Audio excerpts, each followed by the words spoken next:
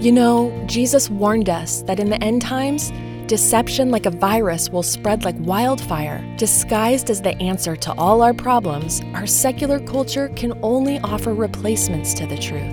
The good news is that the truth of the Bible is the cure. In Pastor Jack Hibbs' new book called Living in the Days of Deception, he reveals the antidote to the lies we're told that have become increasingly harder to detect. From the inspiring foreword written by Mike Pompeo to the final chapters, Pastor Jack exposes how to combat deceptive spirits and equips us when we're deceived by the ultimate liar, Satan himself. Living in the Days of Deception by Jack Hibbs is a powerful must-read, and when you order, you can bundle by getting the DVDs and a downloadable link for a gift of any amount at jackhibbs.com/radio. That's jackhibbs.com/radio.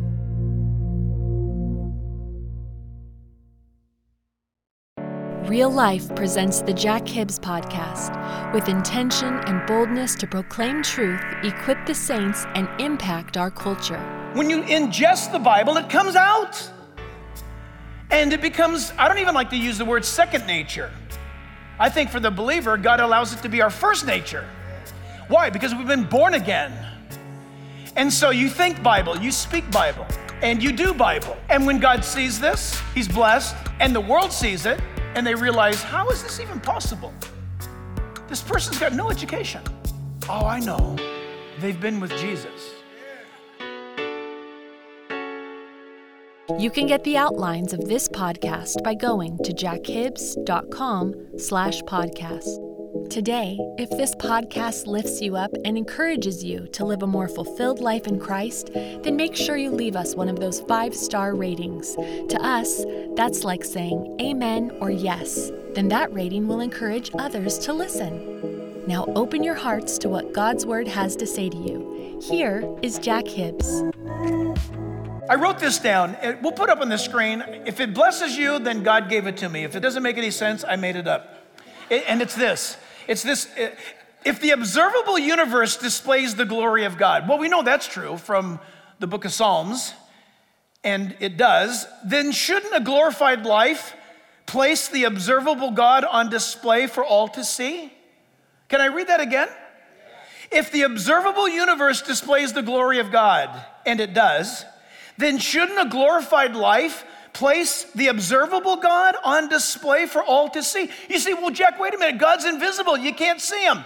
My point, if you and I have been transformed and we're living for Jesus, doesn't the world, just like they observe the stars, can't the world observe your life and conclude there must be a God? That's the life of the believer. That's how you get into lions' dens and you have no fear. That's how you get onto ships that are tossed in a raging storm and you don't panic. Because our lives are secured in Him and settled. And as long as the universe is observable, I know this, that the God who made those things desires something greater. And that is for Him to be observable in our lives.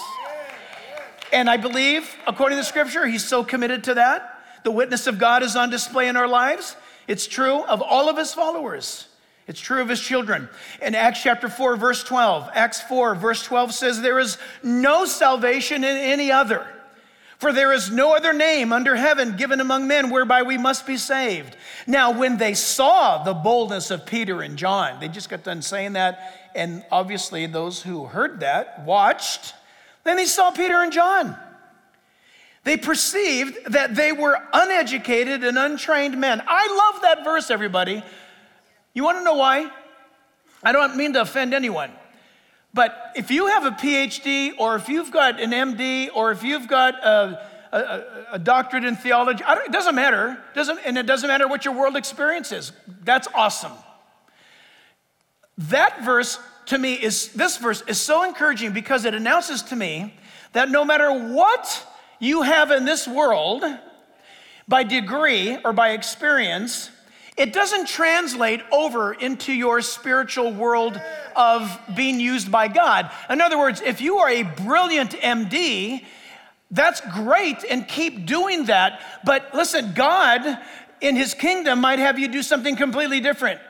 whereby he didn't need your education to pull it off. Are you with me? He does the supernatural. Now look, I want your education when you apply your medicine to me. But God doesn't need that for you to be used in his kingdom. So when the Bible says that there are those observing and they saw Peter and John tremendously powerful by the hand of God, they concluded immediately, how can this be? These guys are uneducated, unlearned people.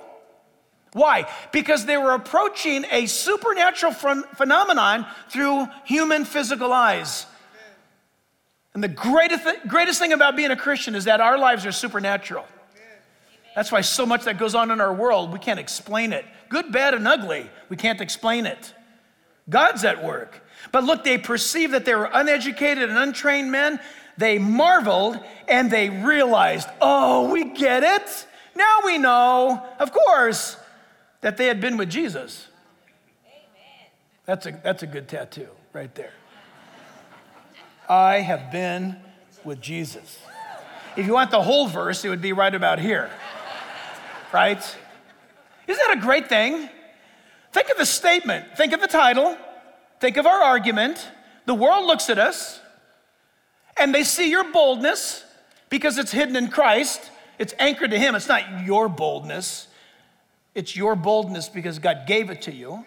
Your argumentation, because it's biblical. You've been at this church for a while. You've got Bible now flowing through your veins so that when you talk to people or when you look at something, your decision is coming up out of you because the Bible says, I have hidden your word in my heart.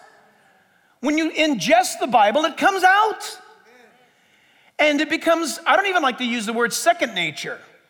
I think for the believer, God allows it to be our first nature. Why? Because we've been born again. And so you think Bible, you speak Bible, and you do Bible.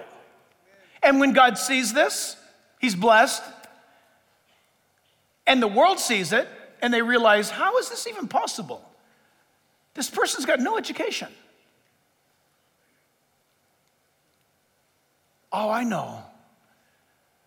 They've been with Jesus. I'll submit to you that the more time we spend with Jesus privately, the greater the manifestation will be publicly in the life that you live.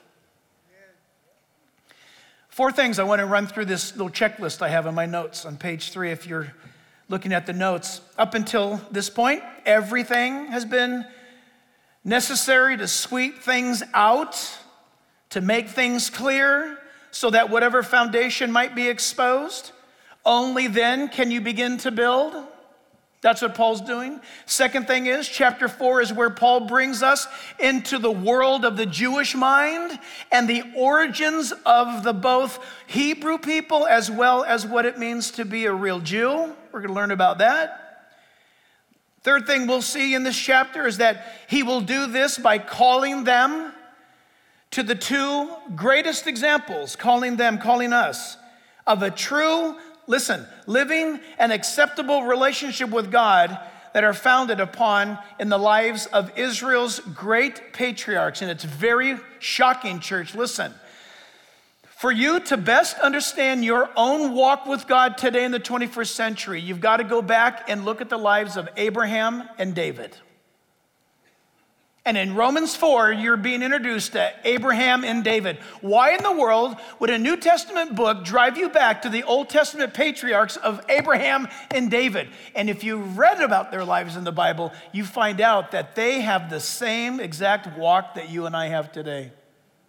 They say the thing. That's why you love reading those Psalms. It resonates with your heart. And when you look at Abraham and this situation's going on and taking place and you connect with that, these 2 men had most unique relationship with God that is mirrored today in our 21st century. I've said it this way. It sounds clumsy. It's theologically, you can't defend it theologically, really. But it's this. It's as though Abraham and David had born-again relationships with God. Now, they were not born again. Nobody could be born again until John 20 in the Bible. Fourthly, that this chapter holds for us is that these two men whose lives were Old Testament examples of what it looks like to be a true believer today is in the 21st century believer now. It's remarkable. Ephesians 1:3 says, "Blessed be the God and Father of our Lord Jesus Christ, who has blessed us with every spiritual blessing in the heavenly places." Verse 4, "Just as he chose us in him." Now listen, Jew and Gentile, listen. "Just as he chose us in him before the world or the foundations of the world were ever laid, were ever created, before time was ever established, that we should be holy and without blame before him in love, having predestined us to adoption as sons by Jesus Christ to himself, according to the good pleasure of his will," verse 6, "to the praise of the glory of his grace, by which he made us accepted in the beloved. In him we have redemption through his blood, even the forgiveness of sins, according to the riches of his grace," verse 8, "which he made to abound toward us in all wisdom and prudence, having made known to us the mystery of his will." The mystery of his will is the New Testament.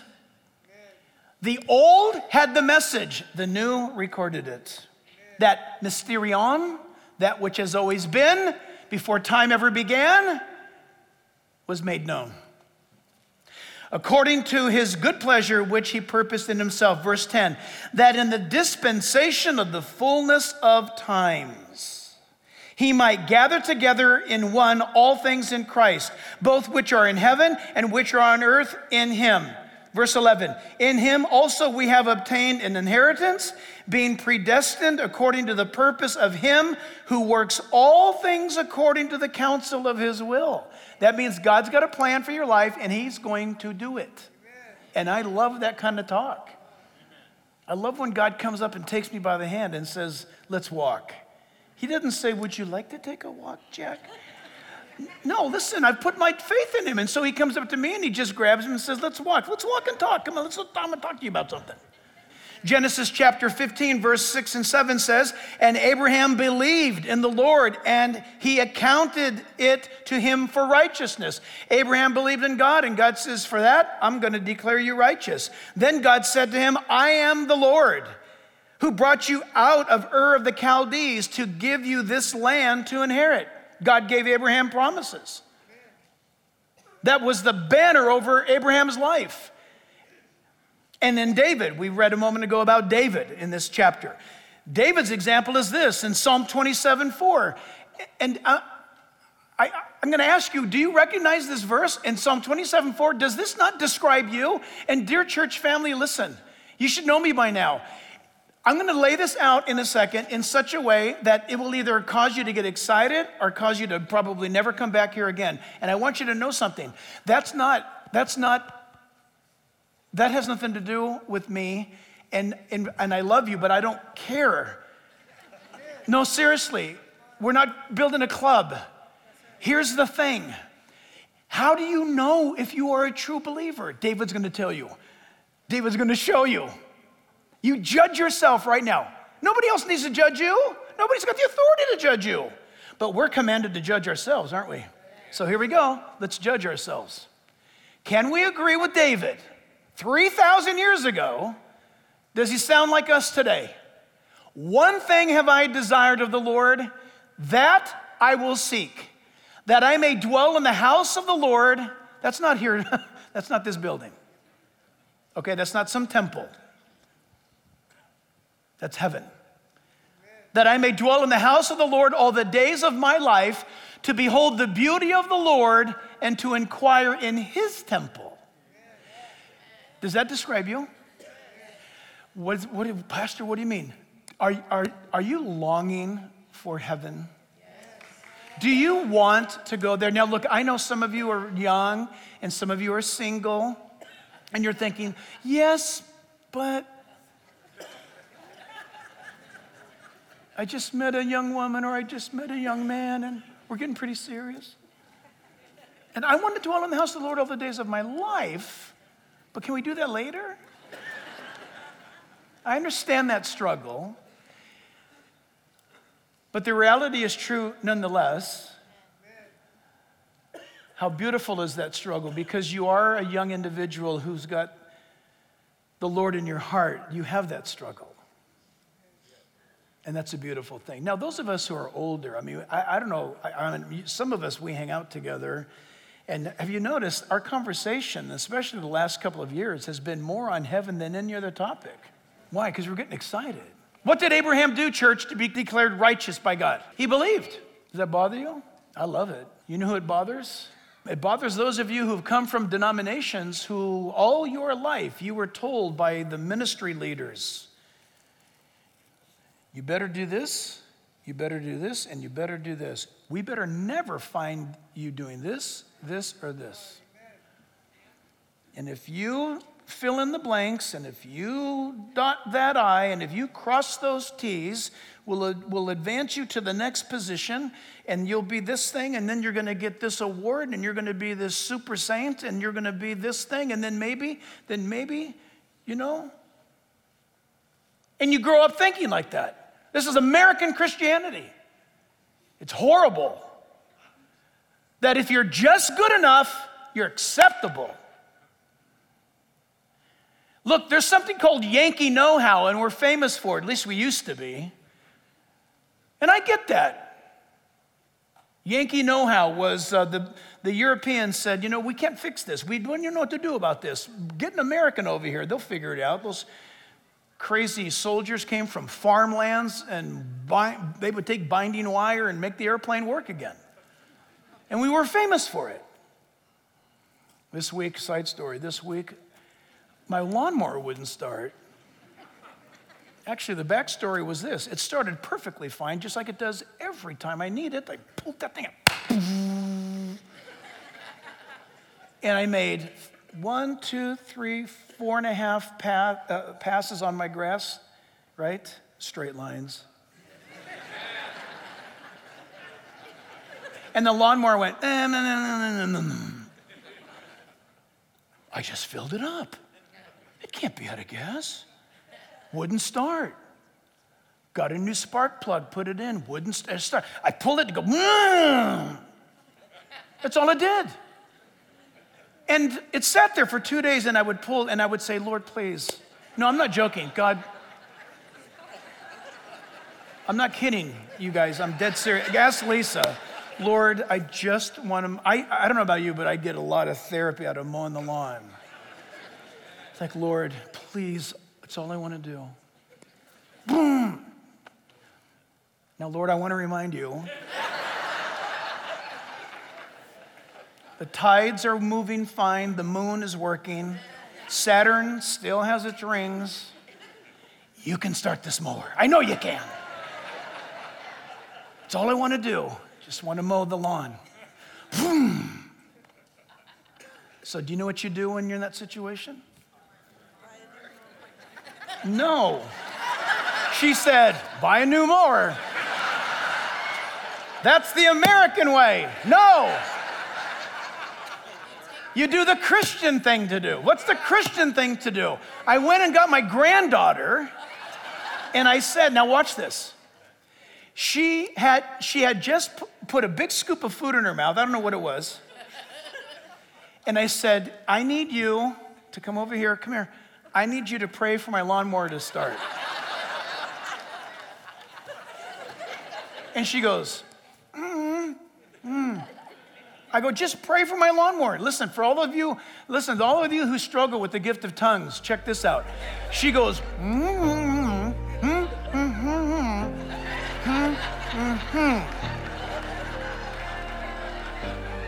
And I went, and the thing just started right up. If it doesn't work, get a kid. She prayed with food in her mouth. God brought down the answer. How that applies to our message, I have no idea. Abraham's faith. He didn't do anything. He didn't do a thing. He believed what God had said. And that's where the walk of the believer begins. The cultist and the legalist says, do these things and you enter in. God says, nope, enter in and you get to do these things.